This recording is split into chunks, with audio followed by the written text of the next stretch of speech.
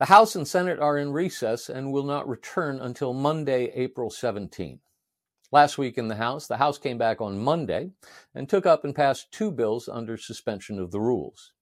On Tuesday, the House took up and passed the rule governing floor consideration of H.R. 1, the Lower Energy Costs Act.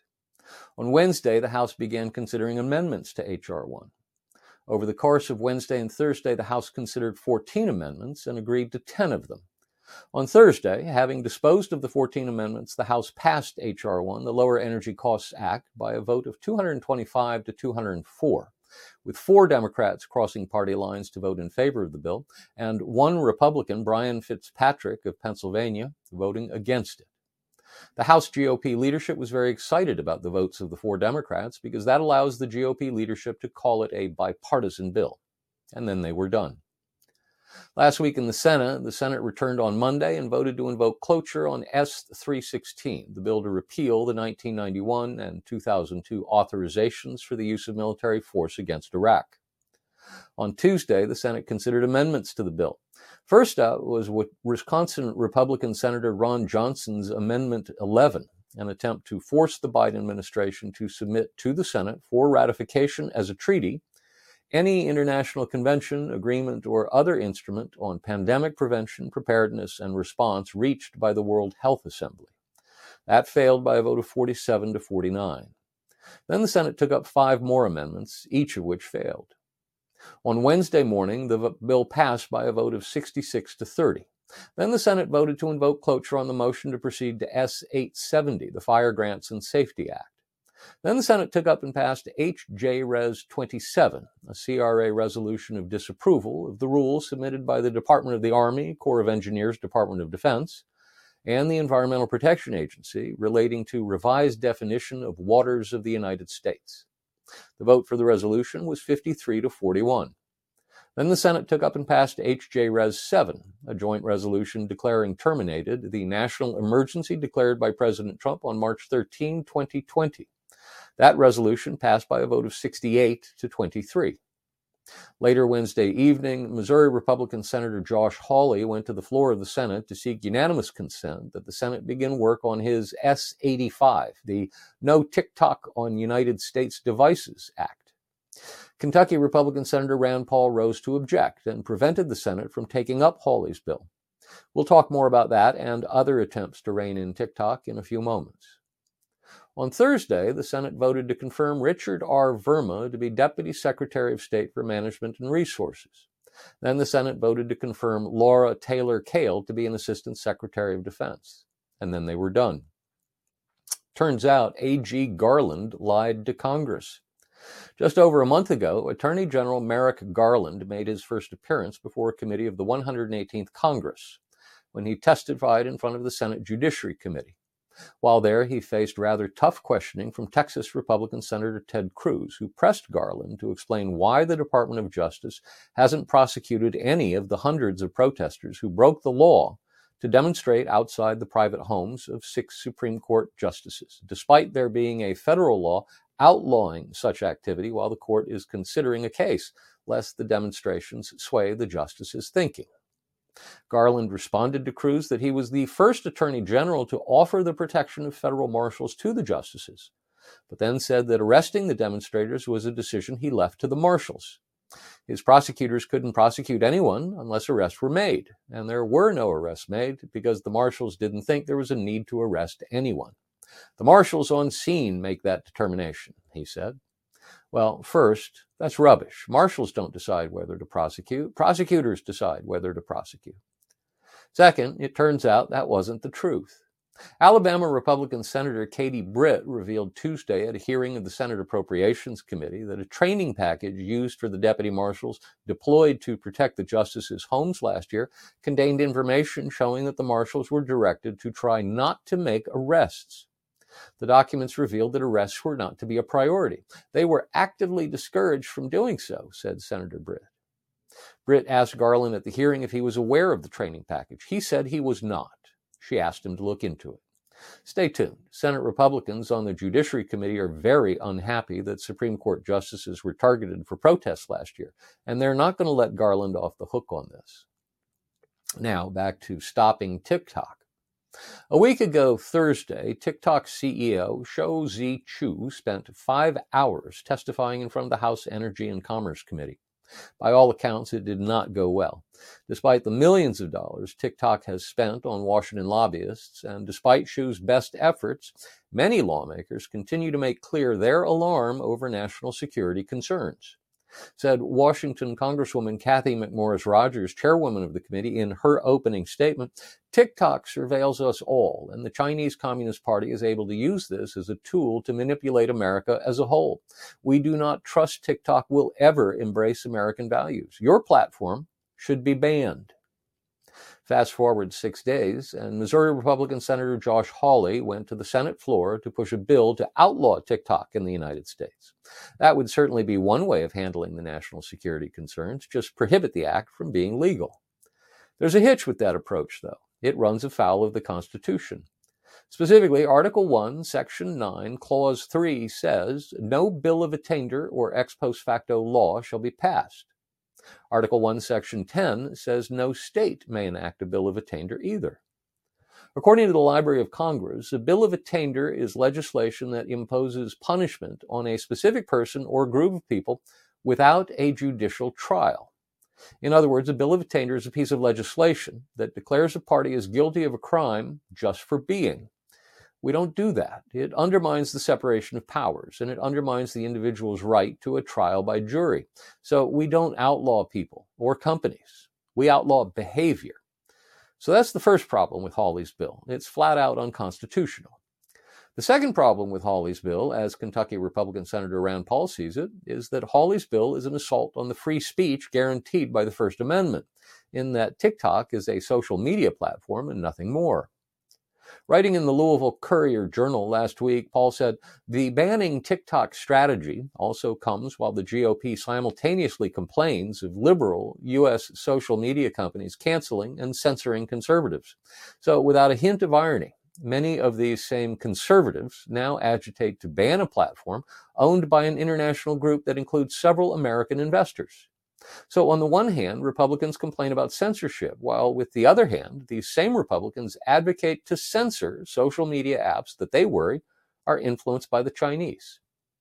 Speaking on the Senate floor, Paul said, I think we should be wary of those who peddle fear. I think we should be wary of those who use fear to coax Americans to relinquish our liberties, to regulate and limit our First Amendment rights. Every accusation of data gathering that's been attributed to TikTok could also be attributed to domestic big tech companies. In fact, one of the bills they're looking at doing is broad enough that the president will be given the power to designate whatever country he sees fit to be an adversary, and whatever company underneath that definition. It would basically be a limitless authority for the president to ban speech. That second bill Senator Paul was describing is the so-called Restrict Act, introduced by Virginia Democrat Senator Mark Warner, the chairman of the Senate Intelligence Committee. Restrict is an acronym for Restricting the Emergence of Security Threats that Risk Information and Communications Technology. The bill has 25 co-sponsors, of whom 13 are Republicans. We'll talk more about this bill in future Washington reports. The Pentagon pays for abortion.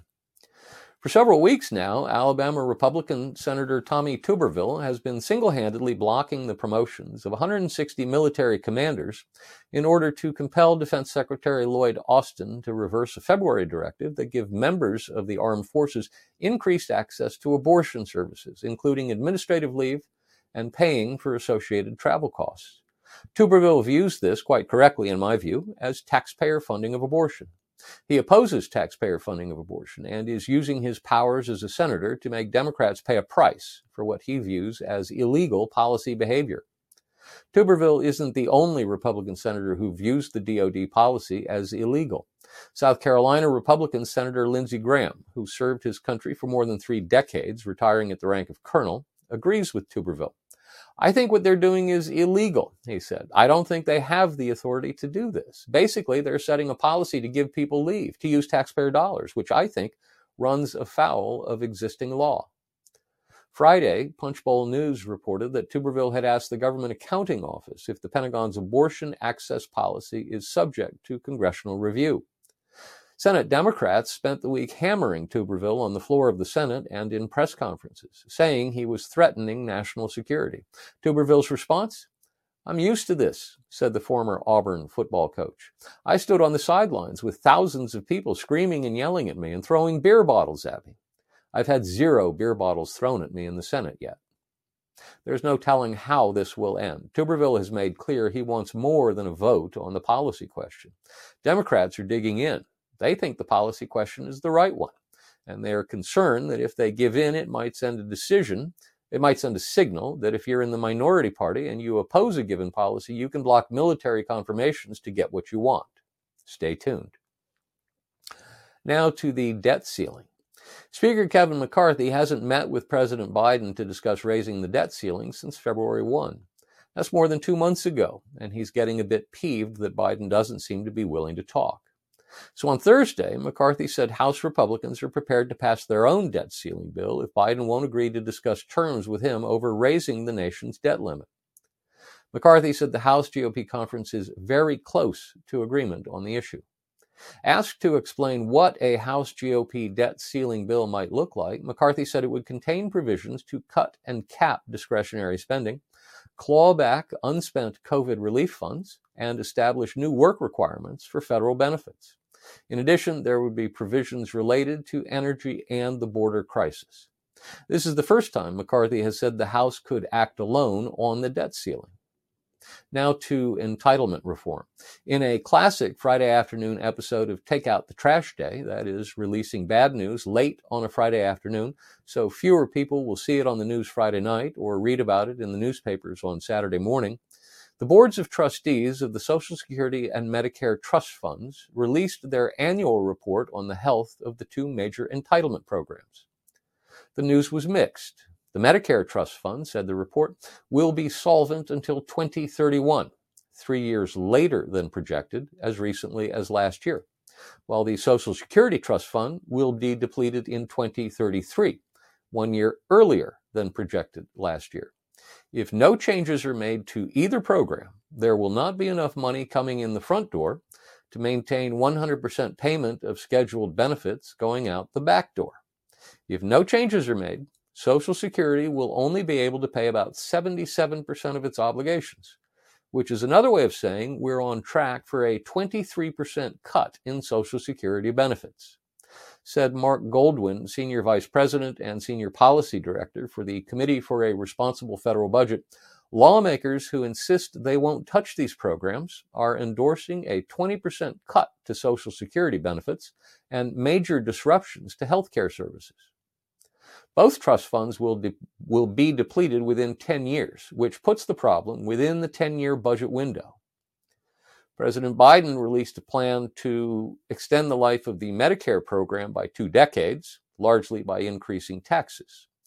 He has not released a plan for extending the lifespan of the Social Security program.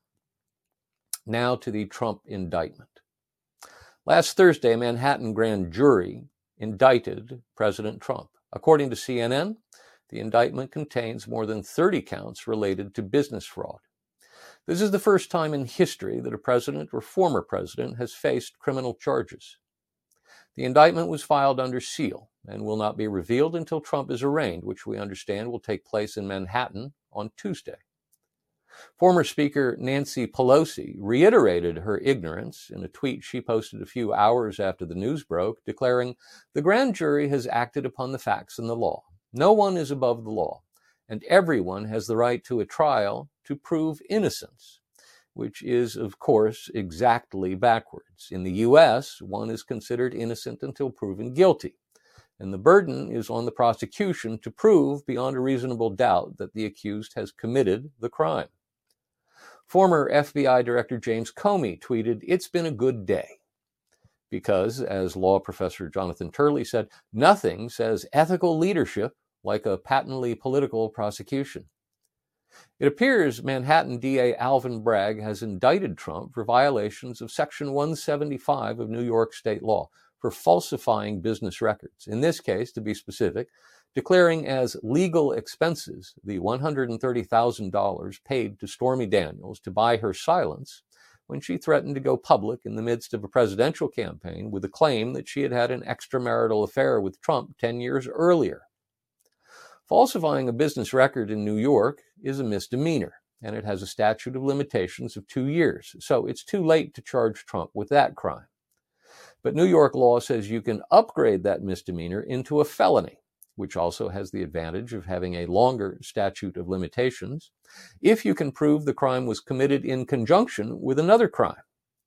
So Bragg apparently is trying to tie the falsifying a business record charge to Trump accepting an illegal campaign contribution, thereby turning the falsifying a business record into a felony. Here's the problem with that. The $130,000 hush money payoff expense can only be considered a campaign expense if it's meant to influence the outcome of an election and it would not have taken place outside the context of the campaign. Neither one of those conditions is necessarily true, and D.A. Bragg will have a very hard time proving either, let alone both. Celebrities and rich people pay people off all the time for reasons that have nothing to do with the campaign. They pay people off because they're embarrassed, or they don't want trouble in their marriage, or they don't want to suffer harm to their reputation. None of those things have anything to do with the campaign. In fact, this exact question was litigated in 2011 when Democrat John Edwards was charged with multiple campaign finance violations for accepting more than $1 million from a campaign donor to pay off his mistress during his 2008 campaign for president. The jury found him not guilty of one charge of accepting an illegal donation and deadlocked on 5 other charges, and the Department of Justice decided not to retry him. Not only was this legal question adjudicated in the Edwards case, this case itself was examined by the Federal Department of Justice years ago. The Robert Mueller-led Russia hoax investigation looked into this avenue as a potential means of getting Trump, and former FBI Director Mueller decided the case was too weak. And the Office of the U.S. Attorney for the Southern District of New York decided on its own in 2019 to close its investigation of the matter with no recommendation for prosecution, and so did Cyrus Vance Jr., Bragg's predecessor as Manhattan District Attorney. And don't forget, even if you accept as true Daniels' version of the story, which Trump denies, and which Daniels herself denied earlier, Trump in 2016 was not the only candidate for president who paid somebody for something and then falsely labeled that something legal fees. The Hillary Clinton campaign, which paid for the so-called Steele dossier opposition research file on Trump, I'll refer to it as an opposition research file, even though large parts of it appear to have been wholly made up, reported the expense to the Federal Election Commission as a legal expense. So you literally have both presidential campaigns filing false records of expenses in the same election. You're going to charge one of them, but not the other? One of the key witnesses for Bragg's case against Trump is Michael Cohen, Trump's former lawyer who was convicted and went to prison. Cohen is an admitted liar and won't make the best witness on the stand. This case is so bad that legal commentator and law professor Jonathan Turley wrote of it, "Although it may be politically popular, the case is legally pathetic." Bragg is struggling to twist state laws to effectively prosecute a federal case long ago rejected by the Justice Department against Trump over his payment of hush money to former stripper Stormy Daniels. In 2018, yes, that is how long this story has been around, I wrote how difficult such a federal case would be under existing election laws. Now, 6 years later, the same theory may be shoehorned into a state claim. So if the indictment is what we think it is, the legal case against Trump is shaky to say the least. It's no wonder the Department of Justice walked away from it. Now comes the Manhattan District Attorney determined to prosecute Trump for something, anything. This really does look like a witch hunt. Not surprisingly, the indictment plays as a political plus for Trump in the short term. A Yahoo News YouGov survey fielded after the news of the indictment showed Trump surging to his largest lead over Florida Governor Ron DeSantis, a likely 2024 GOP nomination challenger. In the most recent previous Yahoo News YouGov survey, fielded 2 weeks earlier, Trump led DeSantis by 8 points at 47 to 39% in a two-way race among registered voters who identified as Republican or Republican-leaning independents. As recently as February, DeSantis led Trump in the same poll by 45 to 41%. In the new survey, Trump is crushing DeSantis by 26 points at 57 to 31%. Far more importantly, in a multi-candidate field, that is the only kind of test that counts, given that there are already more than 2 candidates contesting the nomination, Trump still has majority support at 52%, while DeSantis drops further to 21%. To put that 31-point lead in context, in the last survey less than 2 weeks ago, Trump led DeSantis in the multi-candidate field by just 16 points at 44 to 28%. As to public opinion on the indictment, it is, not surprisingly, divided, and divided largely along partisan lines. Asked whether they approve or disapprove of Donald Trump being indicted for falsifying business records to conceal a hush money payment to a porn star, a narrow plurality of 42% said they approve, while 39% said they disapprove, and 19% said they weren't sure. As I said, that's split along partisan lines. 69% of Democrats approve, while 66% of Republicans disapprove. Among independents, 43% approve, while 37% disapprove. In the general election matchup, there's been no movement since the last poll. The survey shows a dead heat between President Biden and Trump, with Biden leading inside the margin of error at 45 to 43%. Among Democrats, Biden leads by 88 to 4%. Among Republicans, Trump leads by 86 to 6%. Among independents, Biden leads by 44 to 37%. Trump's campaign says it raised $4 million in the first 24 hours after the news of the indictment broke, and another $1 million since then. We learned late Sunday afternoon that Trump plans to give a speech from Mar-a-Lago at 8:15 p.m. on Tuesday night upon his return from his arraignment in Manhattan. One final note, anticipating your questions, no, there is no legal or constitutional prohibition on either a person under indictment or a felon running for or serving as president. The Constitution sets out the requirements for a candidate for president, and they are simple. First, the potential candidate must be a natural-born citizen of the United States. Second, the potential candidate must be at least 35 years old. Third, the potential candidate must have been a resident of the United States for at least 14 years.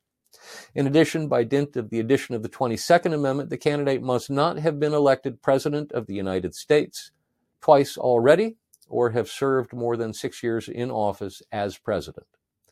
And while there is no record of a major party candidate running for president while under indictment, that's not to say no serious candidate has ever done it before. In 1920, Socialist Party candidate Eugene V. Debs, who had already run for president 4 previous times, ran for president for a 5th time from a prison cell.